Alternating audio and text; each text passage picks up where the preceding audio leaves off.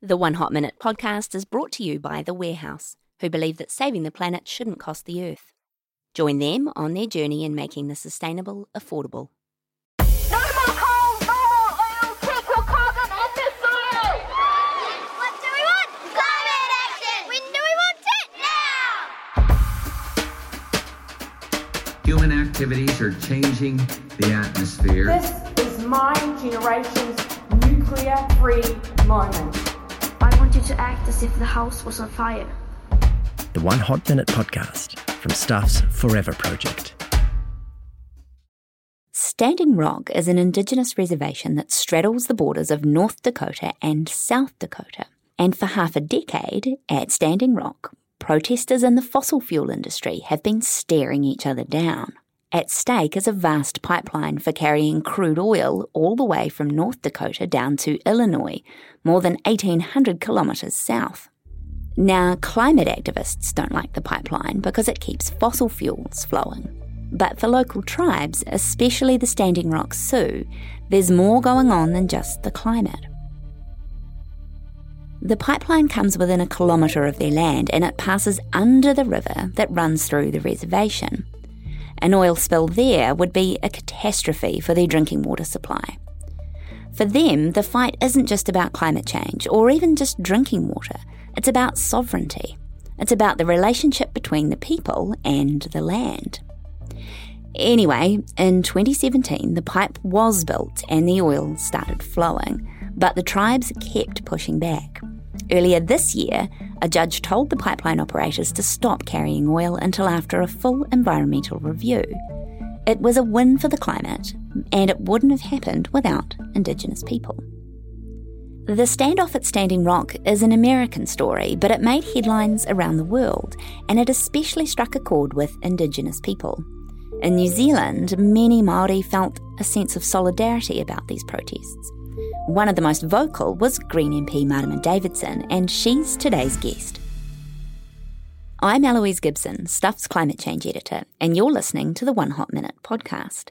Here's how it works. Stuff has launched an online video series called One Hot Minute, where we give each guest just 60 seconds to tell their climate change story. And then in this podcast, we dig a bit deeper into what they said in that video. Marama Davidson is the co-leader of the Greens. She is Ngāti Porou, Te Rarawa and Ngāpuhi. In her One Hot Minute video, she says Māori have very specific solutions to offer when it comes to climate change. Like the Standing Rock Sioux, she thinks Māori have a responsibility to protect their land for the long term. But Davidson thinks that's a responsibility all of us, Māori or not, should share. Kia ora, Marama Davidson. Kia ora, Eloise. Welcome to the One Hot Minute podcast. Thank you. In your 1 minute video, you've talked about planning for a world 7 generations from now. But right now here in 2020, you have 6 children of your own. Just for the minute, let's forget about the future generations. I would like to know what kind of conversations you have with your kids now about climate change. Oh, goodness. Do they know about climate change? Are the sorts of questions I talk with them about. What do they learn at school about climate change? What do they think it means for them? And trying to sort of draw out a conversation where they are at, how it impacts on them, what they think it's mean. And they're pretty smart, like most children. Our children get it. They get that we have to change the way that we are living. They get that we have to be long-term in our thinking. And I'm really pleased that that generation has got awareness that my generation never had. Have they said anything that surprised you? They really were inspired by the school climate strikes here in Aotearoa. They're only young. They are 11, 12 and 14.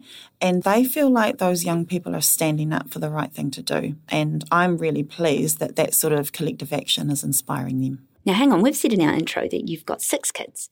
Have we doubled your number of children somehow? I've got 3 older ones who are adults and a grandchild. So it's the 3 young ones that I have those sort of day-to-day conversations with. The other ones have their own lives and are living elsewhere as well. Sticking with family for a minute, but moving the other way, up the generations, your dad is the actor Rawiri Paratene. He's famous for being in Whale Rider and other things. He's pretty outspoken on environmental issues. Did he talk to you about climate change? There's very much a whānau understanding of how to look after papatūānuku. That's been something that's been a part of being Indigenous, actually, being tangata whenua.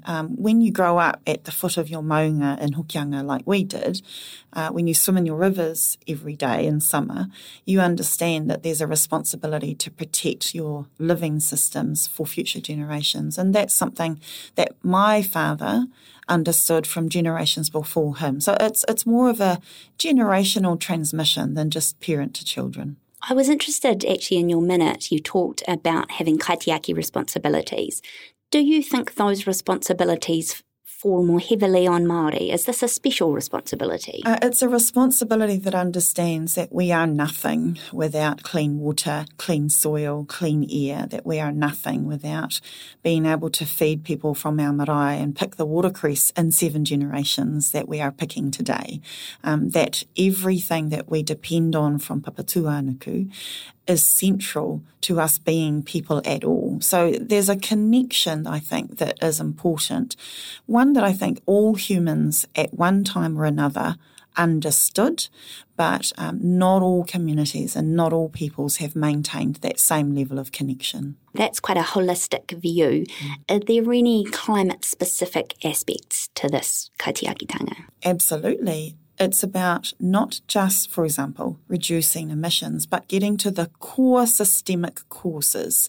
So we understand that colonisation, which removed our land and removed our language and way of life from us in a way that was quite harmful, that also contributes to environmental degradation, to climate pollution, to social inequality.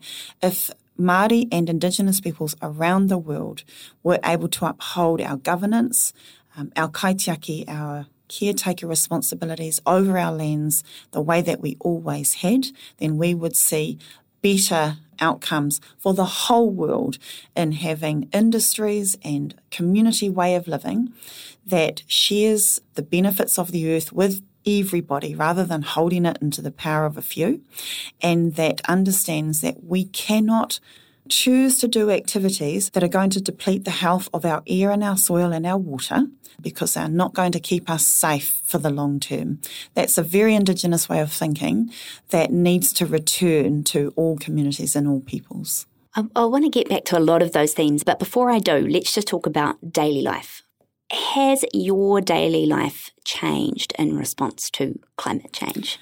As a Member of Parliament, what is sad and challenging for Green MPs in particular is the fact that our job requires us to travel a lot, requires us to move around the world and the country a lot. That actually really plays on our conscience every single day. We need to be moving away from our reliance on fossil fuels, and a lot of our job actually makes it really difficult to do that. So how many times do you think you flew overseas last year? I've been over the Pacific in the past sort of couple of years or 1 year. I've been around the Pacific as part of the Pacific mission that Winston Peters leads. But I also try and limit my own overseas travel. And I think it's really heroic that individuals do what they can in their daily lives to reduce our pollution, to change our way of living. But we also need the big systemic changes, getting polluters to pay for their pollution, getting polluters to change the way that they produce goods, understanding that everything we consume and waste needs to be put back to the earth in a way that is not harming our earth any further. So there are big systemic changes and daily stuff. For us as a family, we really struggle as inner city, sort of urban living, ordinary households. We struggle with waste like everyone else does. Everything is packaged to the hilt. Making those sorts of changes as a whānau has been more conscious in the last few years, trying to reduce our consumption, trying to choose the things that we're able to because we're in a privileged position, choose products which have less waste and less impact on the earth, trying to choose activities that have less impact on the earth. As a family, we haven't taken a family holiday overseas for decades, actually, probably 20 years. And so choosing things as much as we can that are kinder to our planet. What do you drive? Oh, that's a really good question. So another way we have chosen to try and sort of do better is drive our cars to death because they're dirty. They're dirty cars. And so use them until they literally can't move anymore before we think about getting another one. And so I just recently drove a big people mover to death and replaced it with my brother's second-hand van. I feel the clean car standards people at the Ministry for the Environment having heart attacks as you speak here. Yeah, because what I'd like to see is more people being able to choose to drive cleaner cars. But, that thing is because driving it to death rather than replace it with another dirty car like we do at the moment. So driving cars to death, the ones that we've got, and being able to be in a position to choose to drive cleaner cars. And that's what we aspire to, and we're not able to do that yet. Do you still live in Manurewa? I do. Is it hard, do you think, for people living in suburbs like that, they're not rich suburbs, to live good lives from the perspective of the climate? Yes, and this is why bringing everybody up to decent living standards, bringing everyone's consciousness to a space where they can even think about climate change. I've had people say to me every time I put up a climate post, they're like, well, yeah, I'm glad you're clear about the climate, but right now I don't have a home to live in, so I can't get on board this movement until I can feed my children and not stress about the day-to-day living situation that I'm in. So we understand that we can't address climate on its own, that there is no climate without making sure that people are living decent lives that they feel in control of so that we can all come together collectively to resolve the climate issue. I'm really interested in what people can choose to do in their lives. So, for example, my family made a decision when I became an MP and when we had a stable income that we can choose to only ever buy free-range eggs, for example. Not every family can do that. In fact, many families can barely afford any eggs at all. But when we are able to ensure that people are living their best lives, then they will be able to make those choices for their own lives. And that's important, role modelling how we live and living that connection to Papatūānuku is as important as making the big systemic changes.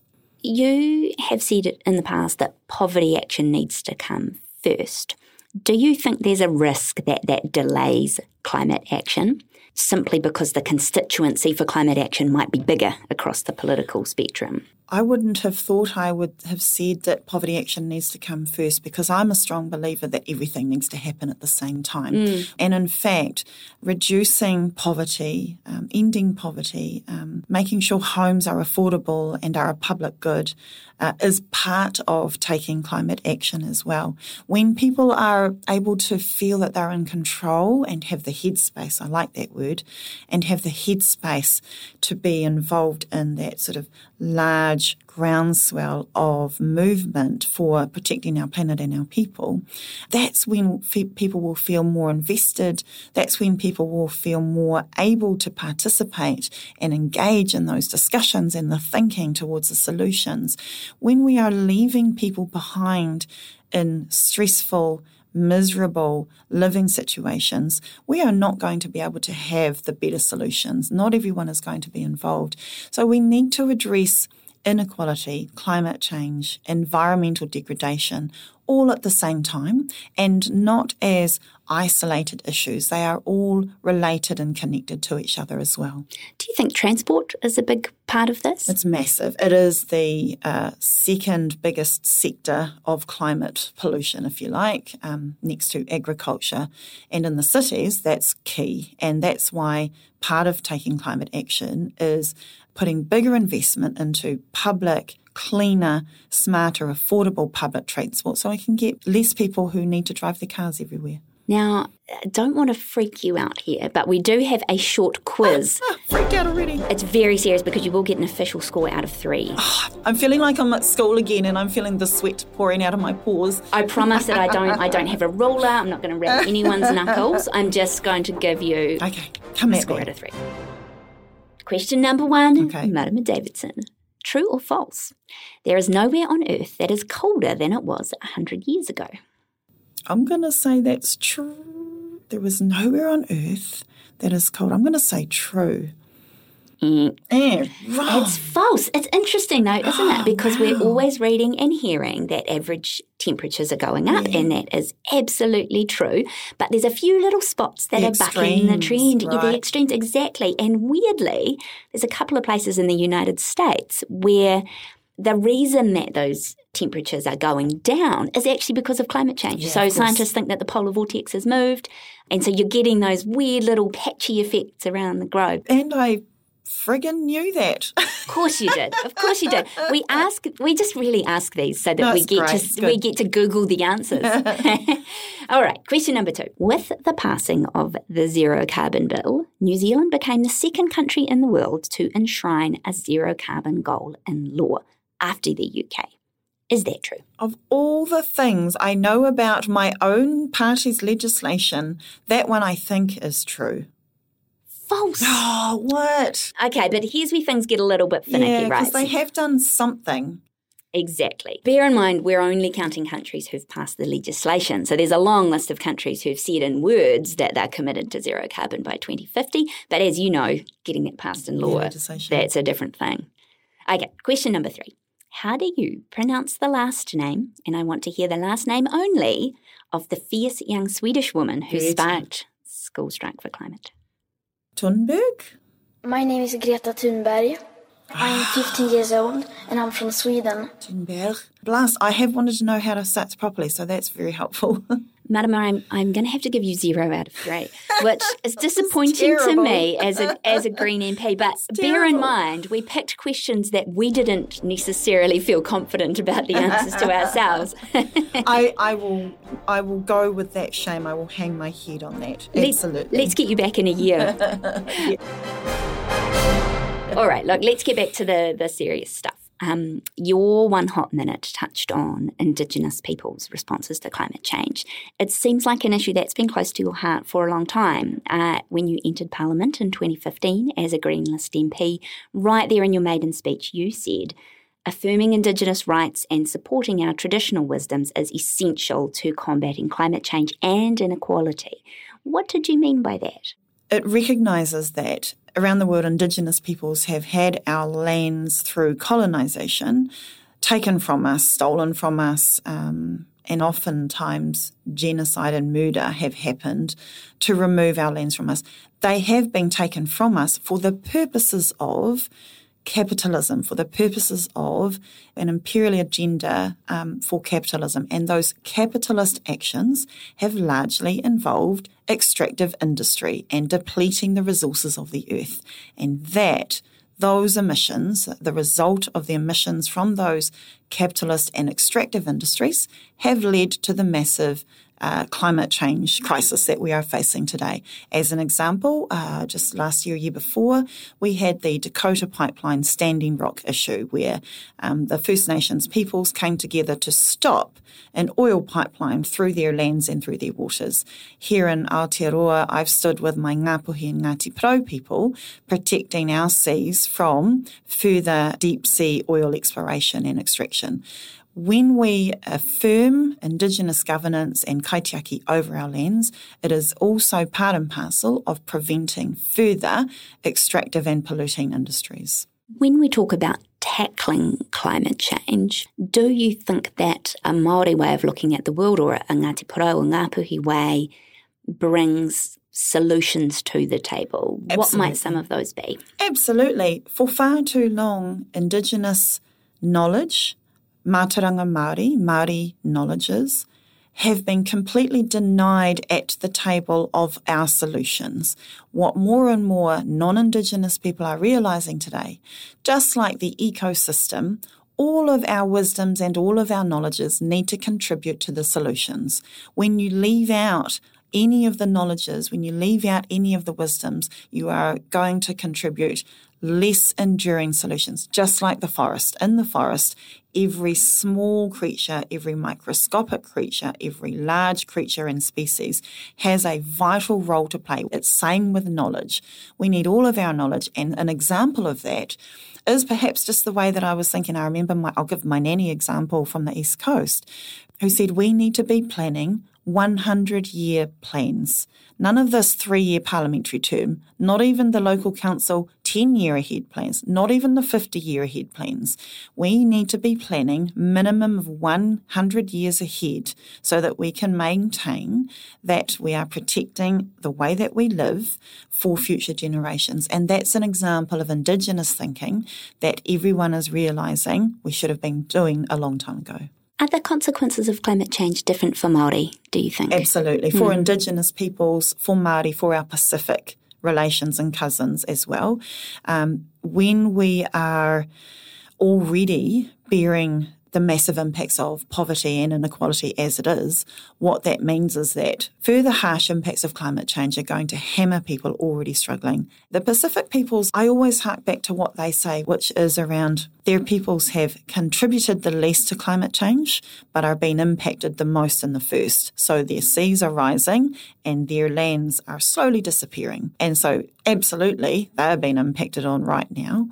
People on coastal communities, a lot of which are Māori, who have our ancestors buried on coastal communities, who have our marakai, our gardens in those areas, people who are set up along riverbanks, which may be prone to flooding and erosion, are all going to be impacted on, and we need to have a plan in place to both mitigate and adapt to the harm from climate change, while at the same time sussing out the pollution at its core at the genesis. Do you think that New Zealand has a whānau obligation to Pacific refugees of the future? Absolutely. And iwi around the country from time to time have all said, well, as hosts, we would like to welcome our Pacific relations to our region. And I think that's a really good approach, is rohe by rohe, iwi by iwi and hapu by hapu. People have those discussions with our Pacific leadership to be able to say, we have an obligation, we are connected, we have a whakapapa connection, and we need to set ourselves up to be able to welcome our Pacific relations. But at the same time, they're also very clear they want to stay as much as they possibly can, that we have an obligation also to reduce our emissions so that as much as possible they can stay on their lands. There was a lovely line in a speech you gave earlier this year where you talked about planting a kauri tree on your family whenua in the Hokianga. You talked about your brother saying the best time to plant this tree would have been 20 years ago, but the second best time is now. That seemed like a nice analogy for climate change. Are we too late to win this now? No, we cannot be. We have to be very clear that with the hope, with the power of people mobilising and working together around the world, that we can do this. We have no choice but to hope and maintain our connecting and our powerful movements on the streets, our choosing of the right leadership in places of power, our rebuilding of grassroots community structures that return power back to the people. We can only have hope. We must only have hope to keep working. And we actually have a plan. We have visions. We have tools that we can use. And we have to maintain that hope because that is how people can continue to feel like there is something that they can do no matter where they're at in life.